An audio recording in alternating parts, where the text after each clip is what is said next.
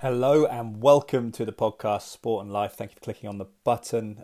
Podcast in association with Bang & Olufsen of Cheltenham and Serene AV, who are specialists in some of the finest home entertainment brands, providing solutions based around high quality customer service and installations. And it's also with Cytoplan, a fine purveyor of food-based supplements based near me, actually, in the west of England, up in Welland near Malvern.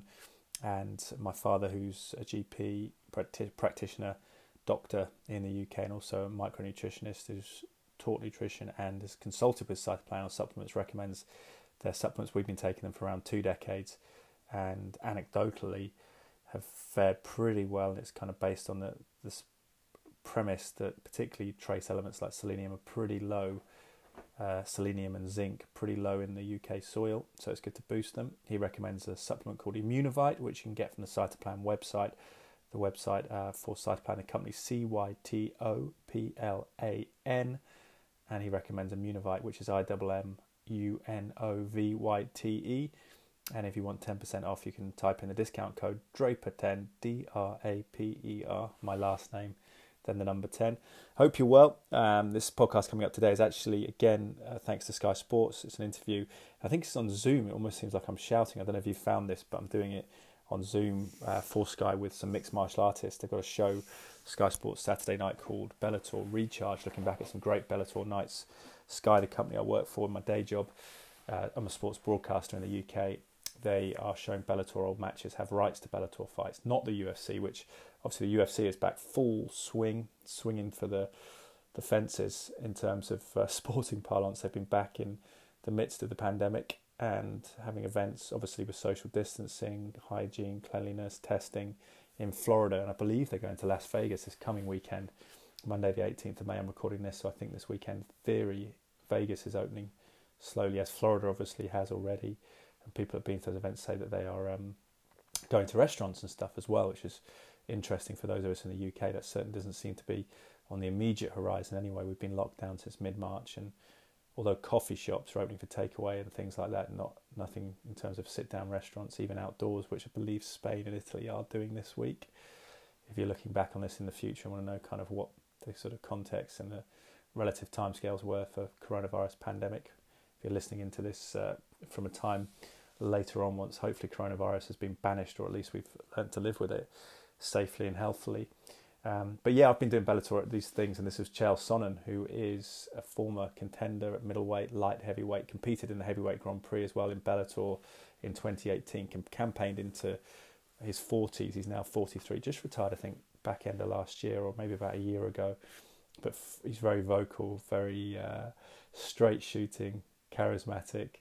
He's a character, all right, and hopefully you'll enjoy this chat. But I said I was sort of straining with talking. I don't know what it is about the Zoom format, but when I'm doing an interview and you're in vision, but for some reason it almost feels like you shout a little bit. So I apologise if that comes across. Hopefully the compressors here in the system I use to record podcasts, which is Anchor, the Anchor app, hopefully that kind of softens it a little bit. But I hope you enjoy it. And yeah, Chael Sonnen, mixed martial artist legend. Here he is. Hello there, my name's Ed Draper. We are going to be talking mixed martial arts, a Sky Sports video. We're going to talk a bit of UFC, as UFC 249 became one of the first major sports worldwide to come back in the wake of the coronavirus pandemic. We're going to talk Bellator 2, Bellator's MMA Recharge show on Saturday nights on Sky Sports. We're going to talk with one of the competitors there who was on the first show this past weekend, a legend of both UFC and Bellator, a serial contender for many a year. Chael, how are you? Welcome to the conversation. Are you well? How am I? I'm bored. There's nothing to do, and there's nobody to do nothing with. I'm happy to talk to you, Ed. I can tell you that much. Good man. How has lockdown been? Are you still training? I know you're retired, but are you keeping in shape? I work out in my garage. I cannot call it training. Training is a word that gets greatly overused. There's workouts and there's practice, and the training's a whole other deal. I don't think I will ever train again. Fair enough. I think you've done your bit, to be fair. Now, we spoke to Big John McCarthy last week, who's been hosting the Bellator MMA Recharged on Sky Sports, which has been going out here Saturday night. And he was saying that UFC 249 at the weekend would be a blueprint potentially for combat sports. What are your reflections on it? Yeah, possibly for all sports. I mean, I'm hearing that even from, commissioners of other leagues. They're talking about looking at how you do something, how you do it safely. Look, I thought it was a major hit. I was greatly appreciative in the way that the UFC not only took the unified rules, which are very stringent in all fairness. Dana White then moved the goalpost 3 times. I mean, he made it very hard. He made it very expensive on himself, but he also made it very safe. Yeah, he did. He did. And what was your look at the controversy around or the mention of the non-disparagement clause, which Dana had to react to Showtime Stephen Espinoza, who he pointed out should have known because he was a lawyer about that, and how Dana says you could say something critical about the event if it was truthful, which is kind of a legal standpoint that's familiar to people in the UK and the USA, I suppose. What was your take on that clause? Have you ever had to sign anything like that? Would you sign that going into that event? Yes and yes. I mean, I think that was very fair. If I was on Dana's side, you have to put things like that in your contract. We have those at Bellator. There's other things like that within the UFC. I mean, there's a reason, a promoter wants things, not lies, said about it, particularly when you're dealing with something so insensitive. I will just tell you this. If I was the lawyer drawing up that contract, I would put that clause in there. Yes, it's a solid point, isn't it? What about the commentator aspect of it? It's quite interesting hearing from Joe Rogan today, making comments that he thought that the analysts were affecting some of the action in a sense that they could hear them because there wasn't a crowd there. Is that an interesting subplot for you? Do you think that perhaps people should be mindful of what they say in case they do swing a fight? I will tell you this. I didn't like getting in on that. As a fan, I didn't like that they were letting us in on that. I think Greg Hardy started it, so there was no way to ignore it. Greg Hardy in his post-fight interview said, I could hear Daniel Cormier. He was an added cornerman. I respect him, so I started making adjustments because I was listening to him. But I didn't need to know all of that. As a viewer and a fan, I thought they were letting me in a little bit too much on how the sausage was made. I don't give a damn about all that stuff. Yeah, fair. Keep it behind closed doors. That's the secrets to it. Scott Coker has now said with Bellator, could be July return. What do you envisage there? Do you expect them to go big like UFC did in terms of a fully stacked card, or could it be a soft launch? What do you say? What do you think? Well, I heard an awesome rumor that I hope is true. So what I heard they were going to do, Scott Coker and Bellator, is they were going to go to a studio, just a studio, a set like you film a TV show that Paramount owns, likely in New York was my understanding of it. But I think that's great. The audience is a lot of fun, and that energy, it's a really special thing. I kind of like where TV is going right now. I mean, I've been watching Jimmy Fallon. He's doing it from, his house, his living room. His kid came and climbed on his shoulders one day. There's something special about it. I'm not sure, Ed, that TV's ever going to go back to the way that we knew it. I don't think it's going to stay where it is now, but I don't think it goes all the way back. I think we're starting to find, even what you and I are doing right now, we're starting to find there's other ways out there. There's other technologies. I think it's going to be a real kick. As far as a loaded card, yeah, he probably is going to. I think Coker and Dana White have the same problem right now, which is they have a whole bunch of fights and they don't have a whole bunch of dates, and they're going to have to consolidate. They're going to have to write a big check, but for the rest of us, pretty good time to be a fight fan. It certainly is. What did you make of the UFC card and the ramifications, particularly the main event, Gaethje's win over Ferguson? How impressed were you with that? Oh, I thought it was amazing. Justin Gaethje is not to be played around with. I mean, this guy's got great hands. He's tough as heck. And by the way, he's a Division I All-American wrestler. And I have to tell you that because unless you look at his resume, you won't know that. He just simply doesn't use it in his fights. That drives me crazy. I don't think that that's necessarily wise. It turns out he's got a really good skill set on his feet. But I don't know why he wouldn't use his bread and butter. So he's just one of these guys that you can never count out because as good as what you see is, Ed, it turns out he's got another skill. He's got a whole other skill that if he needs to reach and pull that ace out of his sleeve, he's got it. And I will tell you one thing that came away from 249 that I'm surprised nobody's talking about is the judging. I mean, if the fighters have been a little bit rusty, my goodness, I guess we have to say the same thing about the judges. They had some of those back and forth matches. They had Olenek and Verdum, a split decision. That could not have been a clearer 2 rounds for Olenek, 1 for Verdum. The women's fight with Watterson.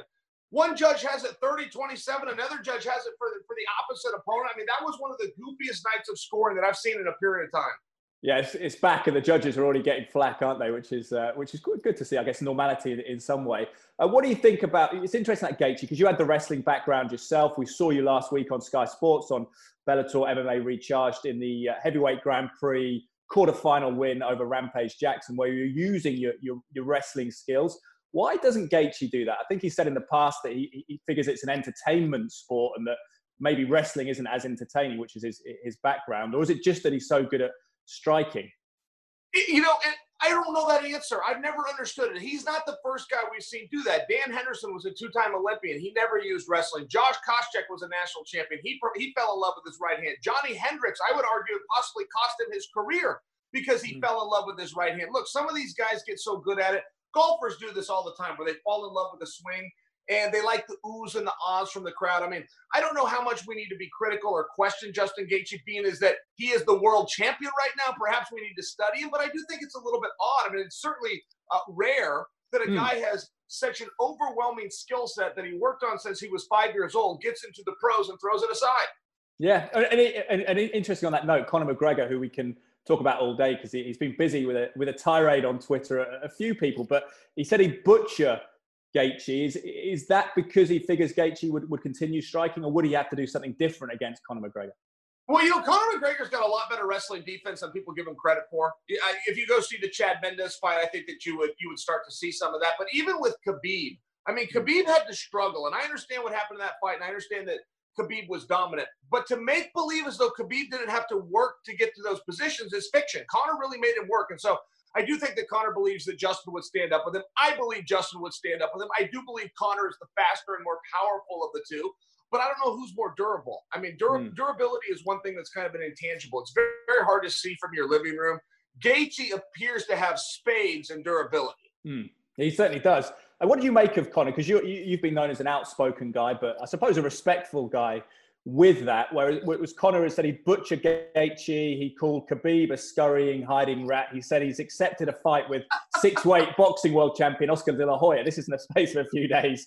Talking about Dustin Poirier at times as well. What do you make of the trash talking, particularly the stuff about Ferguson in the recent aftermath of such a brutal defeat?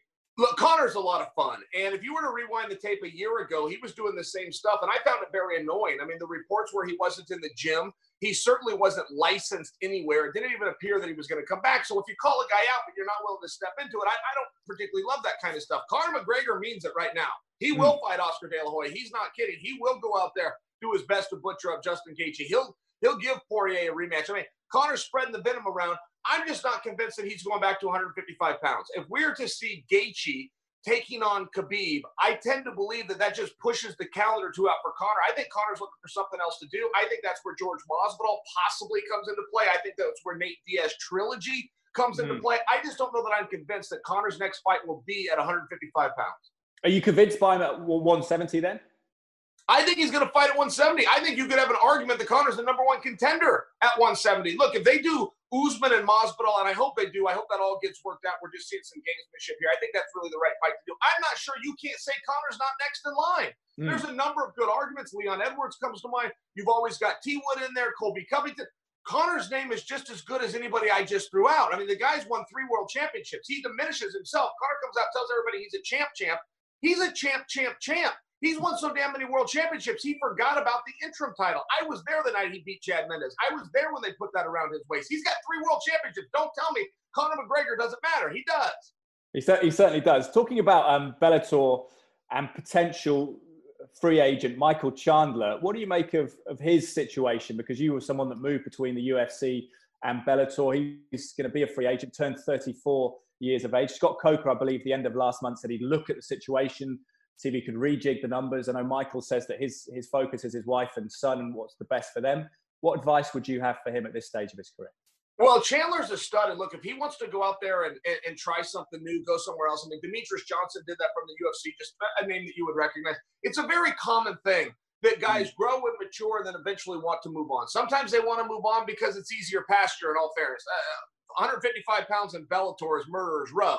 If somebody did their time there and even won a championship like Chandler did, and now they want to move on and try something else for whatever reason, including if it's a little softer, slower pitch baseball, if you will, good for him. I don't see anything wrong with that. And Scott Coker's always had the same policy, which is this is a volunteer army. I do not force anybody. I don't defer back to a contract. If you want to break up and go your separate ways, I wish you the best of luck. Good stuff. Let's talk about Cheick Kongo, because what I was interested in, we were talking about this with you and Rampage Jackson last week with Big John McCarthy. The profile of you guys both going into that fight, I believe, had both turned 40 at that point, back end of 2018. Got Cheick Kongo potentially has signed a new multi-fight deal with Bellator. I think he's 44. How are fighters achieving this longevity? How are they doing that? How did you do that? Cheick Kongo is one of my favorite subjects, I must tell you. I am what they would call a mark for Cheick Kongo. I think the guy is great. I mean, the guy takes his shirt off. He looks the part. He looks like he was carved out of stone. Then he goes out there and fights. He's excited. By the way, Ed, to your point, not only is he 44 years old, Ed, he's getting better. Cheick Kongo is better now than he was 2 years ago. I mean, this guy is defying the odds on the highest of levels. I like the way he trains. I think he's very smart. I think he's very calculated. He's got a fun style. I'm so glad they re-signed him. Look, Cheick Kongo could go on and become a contender again. He's already a top 5 guy right now. I'm not sure he won't be fighting for a championship again. 45 and 46-year-olds. This guy's getting better. He certainly is, isn't he? He's getting better. If you go look at the streak he went on, I understand what happened in the Ryan Bader fight. You got, whatever happened with the eye and that whole. Take the Bader fight out of it. This guy's getting better, and he's fighting hard competition. I mean, he's fighting the up-and-comers. He's even been thrown in there a few times to be fed to the wolves to shine some other guys' wheels up. Cheick beats those guys too. Yeah, well, it's good stuff. Staying with heavyweights, Ngannou at the weekend. What did you make of that? And I know there's been a lot of people who are both boxing and MMA fans who'd like to see him fight Deontay Wilder, Anthony Joshua. He's almost got a similar punch style to Wilder, hasn't he, with the haymakers and the windmill? What did you make of the weekend? Look, he's flat scary. And I don't know that I use that word ever. I'm not a prude to this. I understand it's a contact sport. He's scary. And the rules are different when they come to Ngannou. I'm not sure he did one thing right in that fight, by the way. His footwork wasn't great. His punches weren't straight. His combinations were weird. He has power. I mean, he has this great equalizer. He's putting guys in the hospital that are top guys that can defend themselves. Rosenstruck was undefeated. He can't make it 20 seconds with it. This guy's scary. I mean, if you're talking about a future booking, you have to make this guy a top contender.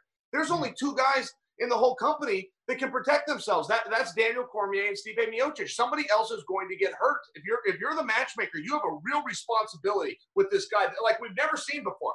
Like we've never seen. If you don't put him in there with the right guy, you are sending somebody to doom. Could you see him in boxing? Because we got on Sky Sports, we follow Anthony Joshua. We have his fights here. Could he translate? What's your general take on the potential for mixed martial artists to cross over? Mixed martial artists suck at boxing, and why they keep acting like they don't is beyond me. Look, it's 2 different sports, okay? Ngannou cannot walk out there flat-footed, throwing haymakers and go with any of the guys you just mentioned. And I'm not an Ngannou hater. I just respect boxing. It's either a real sport or it's not. In many ways, boxing is not a real sport. It's not in the high schools. It's not in the colleges. It's barely hanging on in the Olympic Games. You want to be a top 10 boxer in the world in any weight class? Raise your hand, because there's not 10 other guys that are doing it. I was 28 years old when I met my first boxer. I used to live at the Olympic Training Center that has a boxing program. I still never met one of those guys. Nobody boxes. I love how boxing loves to talk about the greatest ever. The greatest ever out of what? Out of the 50 guys that have ever done it? I mean, it's barely even a real sport, in all fairness. Yeah. But the guys that do it, it is a sweet science. And no, an MMA guy cannot walk over into boxing without getting his ass whipped. Yeah, okay. What about Cain Velasquez and the sort of cameo he had in WWE? Can you see him potentially coming back to Bellator or something like that, having a future? That's an interesting one. I wonder what's going to happen with Cain. And this has never been a cash grab for Cain. He made his money years ago. He's just a true competitor. He's a guy that likes to go out in front of an audience. I think the WWE was a perfect fit for him. And I don't know that I buy that he's not going to be back there. Every report I've heard, and I know a lot of those guys, they really liked him. Behind the scenes, Cain is a real gentleman. He looks scary as can be, but he can fit in very well. He's a very quiet guy. He's a very respectful guy. He's a curious guy. He wants to learn different things. I think the WWE is probably a perfect fit for him. I think they had some budget cuts, and that's why they lost him. I think they're going to pick Cain back up, if you want my prediction. Okay, fascinating to see how that works out. Now, we are talking about the new Bellator Recharge show on Sky Sports. We had your victory last weekend to kick it off, which people can see on demand on Sky Sports at the moment over Rampage Jackson. What do you remember about that? And a technical point as well, going back to the Gaethje comments and the sort of failure sometimes of wrestlers to use their wrestling skills. You used it in that match, and Big John McCarthy was saying as a referee, he'd seen more of a subtle approach from wrestlers as mixed martial arts had developed. How would that change for you throughout your career? Did you have to start putting feints in there and things before you launch takedowns? Yeah, definitely. The main thing that changes in wrestling and MMA, and this wasn't always true. Back in the 90s when it started, if you were a great wrestler, that was enough. But if you were a great jiu-jitsu guy, that was enough. If you were a great kickboxer, you only needed one, I guess is my point. Around 2001, 2003, somewhere in that era, it all started to change. And the big problem that the wrestlers have now is in wrestling, you start in this posture. You start bent over at the waist. When you change that posture, Ed, to your point, the setups now change. What it would take in a wrestling competition to get your hands on a guy, push him, pull him, fire your attacks is totally different when it's punches and kicks coming at you. You can learn that very quickly. We still see guys learning that very quickly, but very quickly, what used to be 6 weeks is a little closer to 18 months. So some of these wrestlers, I do think, need to get in the right rooms. They've got a good base. They got a good cardio. They got a good work ethic. They understand competition. But the sport itself is very different, and wrestling on its face simply is not enough. Okay, yeah, it's such a complex picture. What are the magic ingredients? What do you think of, say, wrestling's not enough? What are the sort of the ingredients that go into making the most effective mixed martial artist? Because Big John was saying you can't detract from your strength, but obviously a striker would need to be able to guard against takedowns. Yeah, I think really just to mix it up the most. And I've spent a lot of time philosophizing on this. As a parent, I have a son. I don't know if he'll go into fighting. I'm not going to push him in that direction. But if he does, and I need to support him, and I need to make sure that he has the right tools and the right training. Some of the stuff that I had to guess. My father and I had to guess. But MMA is a little bit more formed now. Look, wrestling is definitely a good base to have. It's good for your cardio. It's good for your strength. It's good for your balance. The techniques of wrestling do not necessarily translate directly to mixed martial arts. You've got to understand the submissions, of course, and then you've got to be able to have some strikes. I mean, after all, the rules do call for damage, and that's where some of your damage comes from, is learning how to do those strikes. I am a very big defensive guy. I like the basics. Your chin down, your hands up, your feet moving forward, a lot of head movement. I think some of those things are even more important than the offensive attacks. Yeah, I heard you talking about kickboxers and a lack of head movement, actually, which was quite interesting. And when you look back to the win over Rampage Jackson, what did that mean to you at that stage of your career? How much did you like the concept of the Grand Prix? Well, I love the tournament format. I love it because it takes all the politics out of the sport. And a lot of other sports don't have politics. They have a playoff season. Ultimately, if you have more points than the other team, you can advance to the next round, and the right guy wins. Combat is not that way. For boxing and MMA, there is a lot of politics. There is a lot of mandate. There is a lot of appeal that matters. Who the fans want to see largely influences who the next fighter is going to be matched up with. So when you do a Grand Prix, it was a big risk by Scott Coker. He couldn't just make the big fights that he wanted. He had to let this thing play out. He goes and grabs 8 of the baddest dudes he can find and then lets them figure this whole thing out. So there was no way to argue. We all had to concede when Ryan Bader won that thing. Bader, you are the champion. I mean, there's just no argument at that point. You bring up my Rampage fight specifically. The one thing that I really remember about that fight is I was in the ring first. He came in second, and I'd never been at heavyweight before. And I remember when he came through the cage door, he kind of had to, like his body didn't fit. He kind of had to turn. And I remember watching how big he was come in. I remember standing in my corner with a straight face, staring him down, thinking to myself, what did I get into here? Yeah. It must have been good. Must have been good when you won then to have. It felt great. You know, it felt great. I think Rampage's size might have worked against him. You know, I think skill for skill, Rampage and I could go beat each other on any given night. But on that particular, I think he was a little bit too big, Ed. I think that might have been the story later in Rampage's career. And I know it's something he's identified. He's publicly talked about, I'm coming down. I'm going all the way back down to 205 pounds. You know what? A lighter Rampage is a better Rampage. How difficult is that for fighters who move up to not overdo it and get carried away with adding weight? Well, it's a very real thing, and you'll always hear about a size advantage, but I don't know that I've ever seen one. We hear about it, and commentators speak of it, but it's a size disadvantage. I can't think of very many times where the bigger guy wins. It's generally the smaller guy that can move a little bit better. He can be a little bit quicker. There's nothing more that's helpful in a fight than speed. You'd rather have speed than power. Not to mention the lighter guy has a natural built-in endurance. He can do the same stuff the bigger guy does. The bigger guy, you know, it's just harder to move around. So I really think that being lighter, and there's a tipping point there. You know, you don't want to be 180 pounds taking on a guy 280 pounds, but I do think there's a tipping point somewhere in there. Even Mike Tyson in his prime was 220. Muhammad Ali was 198 pounds. It's very rare that we see guys that are close to the heavyweight limit that go on and do great things. Yeah, it's about finding what's natural for you, I suppose. Now, you had a long, distinguished career, fought some legends. You had Anderson Silva a couple of times, John Jones as well. But next up in the Grand Prix was Fedor Emelianenko. Hope I did his last name justice there. But what was it like standing across the ring from Fedor? Where did he rank in the legends? Yeah, Well, he's just such a legend. You know, I mean, there's something around him. If Fedor walks into the room, you feel something. There's an aura about him. He's very similar to Royce Gracie in that way. If Royce walks into you feel something. So I thought I could beat him. I wanted to fight him for a number of years. I remember when he was in Japan and doing great things in the Pride organization. I wasn't even broken into the business yet. I was fighting down at the dog park and just trying to get my name out there. But I always thought about Fedor. I always wanted to be in that ring with Fedor, and I thought I could beat the guy. I thought I could get my hands on him, drag him down, and beat him up. And I had my chance to do it. I will tell you, Ed, he is so fast. Oh, my goodness. He hit me 5 seconds into the fight with a missile. Easily the hardest shot I've ever been hit with in my training, anywhere, any way you want to do it. And the only reason I didn't quit right then is this is going to be the fastest knockout of all time. I have to get up. If it wasn't for that, I'd have stayed down on that first shot. Yeah. Well, next up, just for Sky Sports viewers, Matt Mitrione against Roy Nelson in one of the other quarterfinals. What do you remember about those two, and how do you rank those two?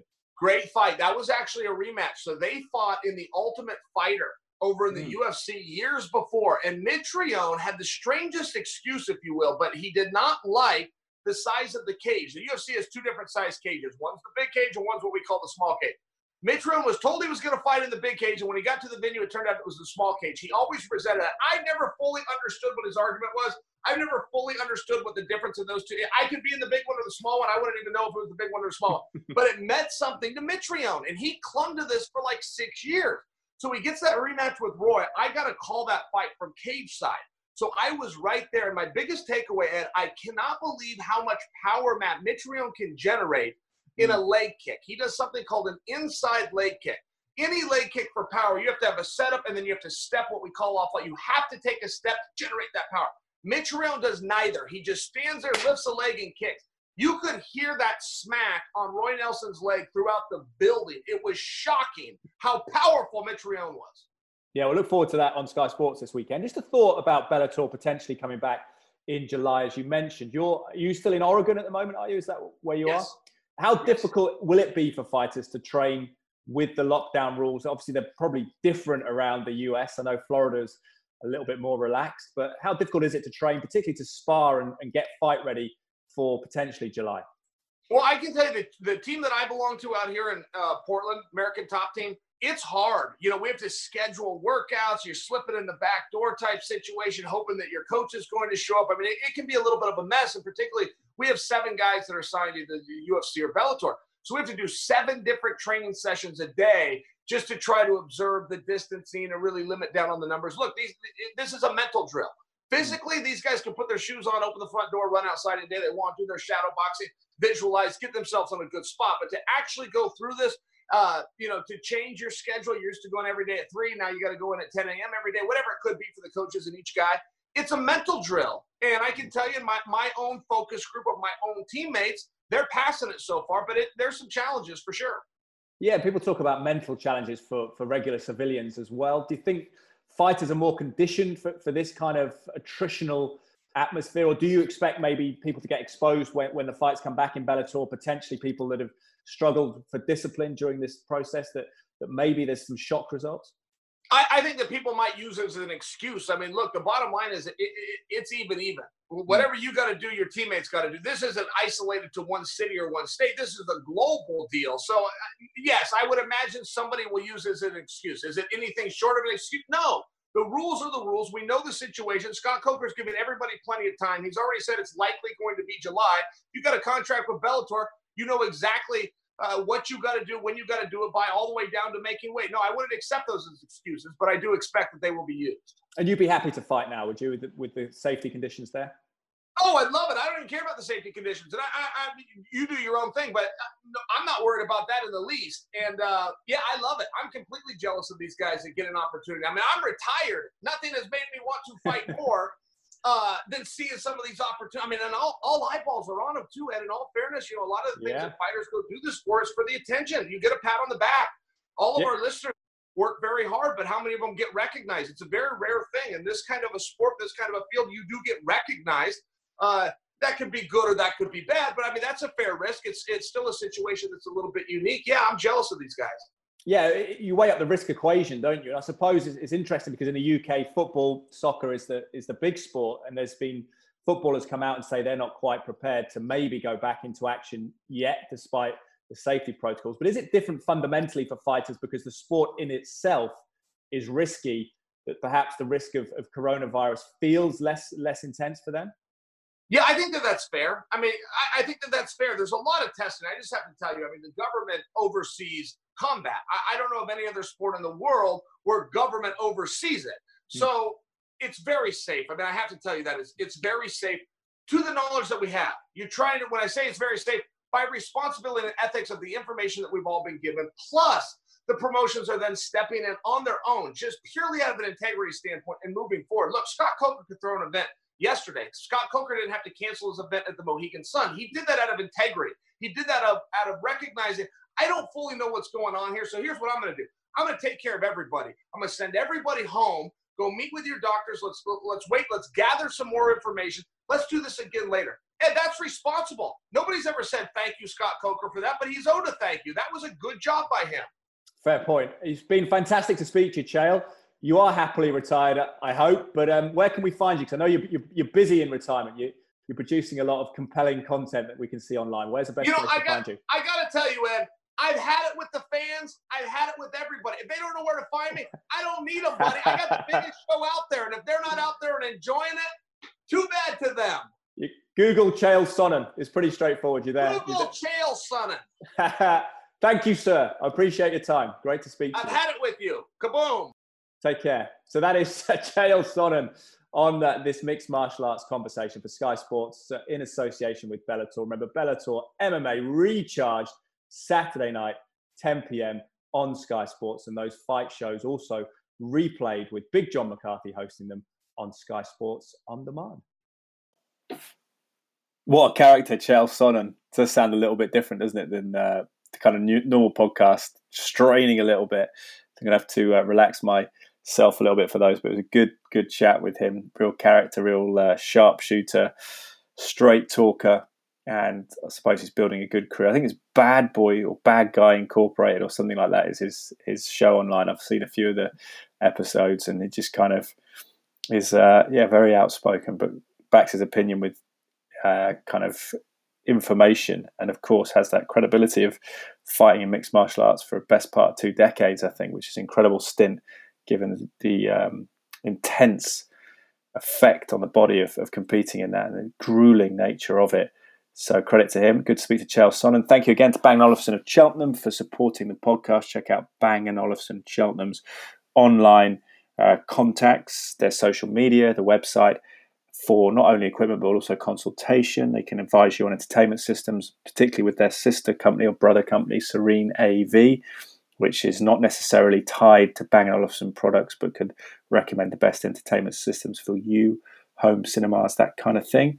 And thank you to Cytoplan for supporting the podcast supplement company, cytoplan.co.uk. If you want 10% off their food-based supplements, you can just type in the discount code DRAPER10, DRAPER, all capital letters, my last name, the number 10. I hope you are well as we continue, 8 weeks of lockdown, something around there in the UK, and possibly similar elsewhere in the world. I know a few people in the States listen to this, so I hope you're well out there in whatever state you're in. I know it's different, seems to be anyway. I think California, from the grumblings of Joe Rogan and his friends, seems to be pretty severe still in terms of lockdown, despite relatively healthy numbers in terms of coronavirus. Although any fatality obviously is a tragedy, so I wouldn't kind of lessen that. But they're upset with that. But I know Florida is a different picture, Texas is a different picture. So it's interesting there. Obviously, Wales and Scotland just behind England in terms of loosening the reins of lockdown just a little bit. Anyway, thank you for listening to the podcast. If you could rate it on iTunes, it would be much appreciated. I will be having a health-based conversation with Dr. Ranulph Crook from the Cotswold Optimal Health Clinic this week on the podcast as well. So look out for that one if you are looking to kind of boost your immunity, hopefully be proactive and positive in terms of our nature, and just see what he's seeing on the ground as a GP in the country with coronavirus in this part of the world, in the west of England, in Gloucestershire.